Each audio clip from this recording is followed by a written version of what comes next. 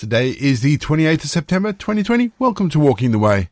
My name, as always, is Ray. I want to say thank you to everyone for listening in as we continue to explore what it means to have a regular rhythm of worship together. If you are joining us for the very first time, let me say thank you and welcome. Each episode follows a really simple pattern. It's a mixture of prayer, scripture, and music. It's easy to pick up as we go along. Before we start, don't forget, if you'd like to download the script, there is a download the script button in the episode notes. Hit that, and you'll get a PDF of today's episode. You're very welcome. We always start each leg of Walking the Way with our opening prayer. So let's pray, shall we? Loving God, as we gather here in the harbour of your safety, we thank you for fellowship and for family. We ask that you would strengthen us, restore us, and inspire us with your love. Lord, fill us with your peace so that as we journey onwards, we would pour out your love and grace to others. We ask that our souls would catch the wind of your Spirit, so that we would take your promises to all the earth. Amen. 1 Corinthians 2, verse 14. But the unbeliever does not welcome what comes from God's Spirit, because it is foolishness to him. He is not able to understand it, since it is evaluated spiritually. Someone once said it takes faith to be an atheist. It's ironic, isn't it, that in order to not believe in God, it takes a step of faith, because we as Christians know that actually it's empirically difficult to prove or not prove the existence of God. And in many respects, actually, it's easier to prove the existence of God. And there is an awful lot of evidence out there if we're willing to look. Evidence That Demands a Verdict is an excellent book if you'd like something to read. But that is the challenge of our lifetimes, isn't it?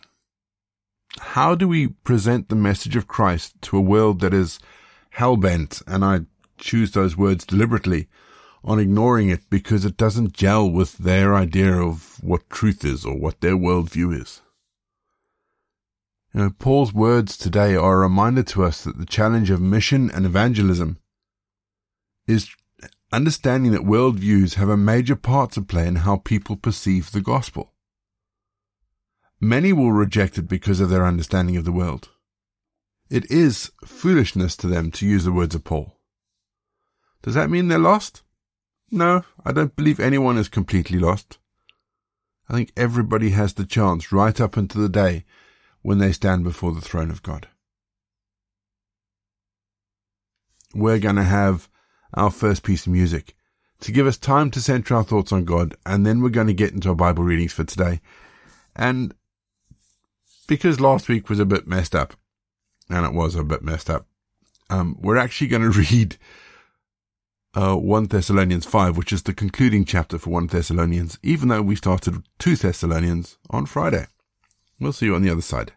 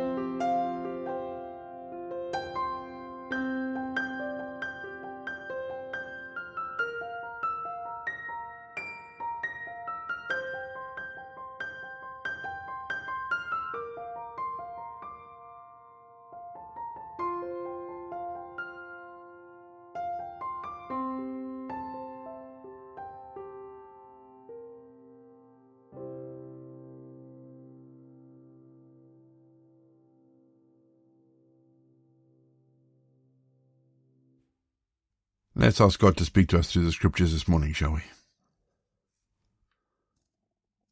Loving God, we are like dry ground. We're waiting for you like dry ground. Let your word be rain to us, that it might bring life, and that we might flourish. We ask this in Jesus' name. Amen.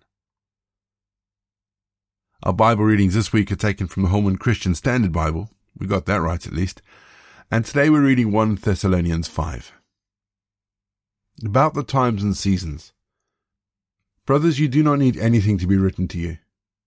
For you yourselves know very well that the day of the Lord will come just like a thief in the night.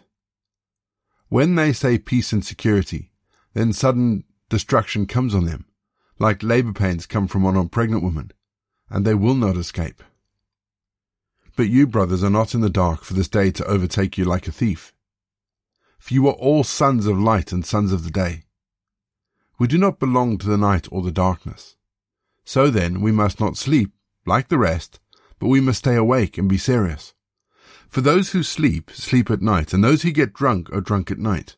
But since we belong to the day, we must be serious and put the armor of faith and love on our chests and put on a helmet of the hope of salvation. For God did not appoint us to wrath, but to obtain salvation through our Lord Jesus Christ, who died for us, so that whether we are awake or asleep, we will live together with him. Therefore encourage one another, and build each other up as you are already doing. Now we ask you, brothers, to give recognition to those who labor among you, and lead you in the Lord and admonish you, and to regard them very highly in love because of their work. Be at peace amongst yourselves. And we exhort you, brothers, warn those who are irresponsible. Comfort the discouraged. Help the weak. Be patient with everyone. See to it that no one repays evil for evil to anyone, but always pursue what is good for one another and for all. We're going to have some more music just to give us some time to think about the bits of scripture that have caught our attention. And after the music, we're going to say our prayers.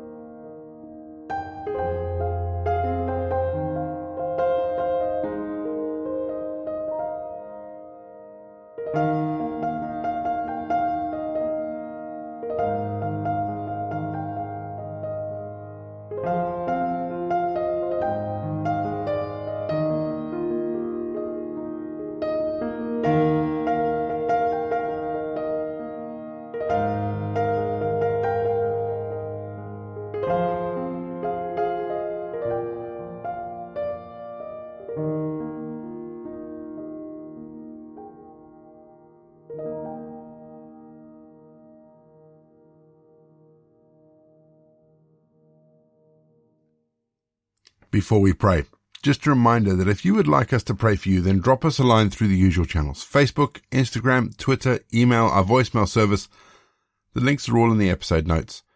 We would love to be able to pray for you and support you and just lift you before God in whatever situation you're in, good or bad. Our prayer today is, again, it's an ancient prayer. It's from the 11th century.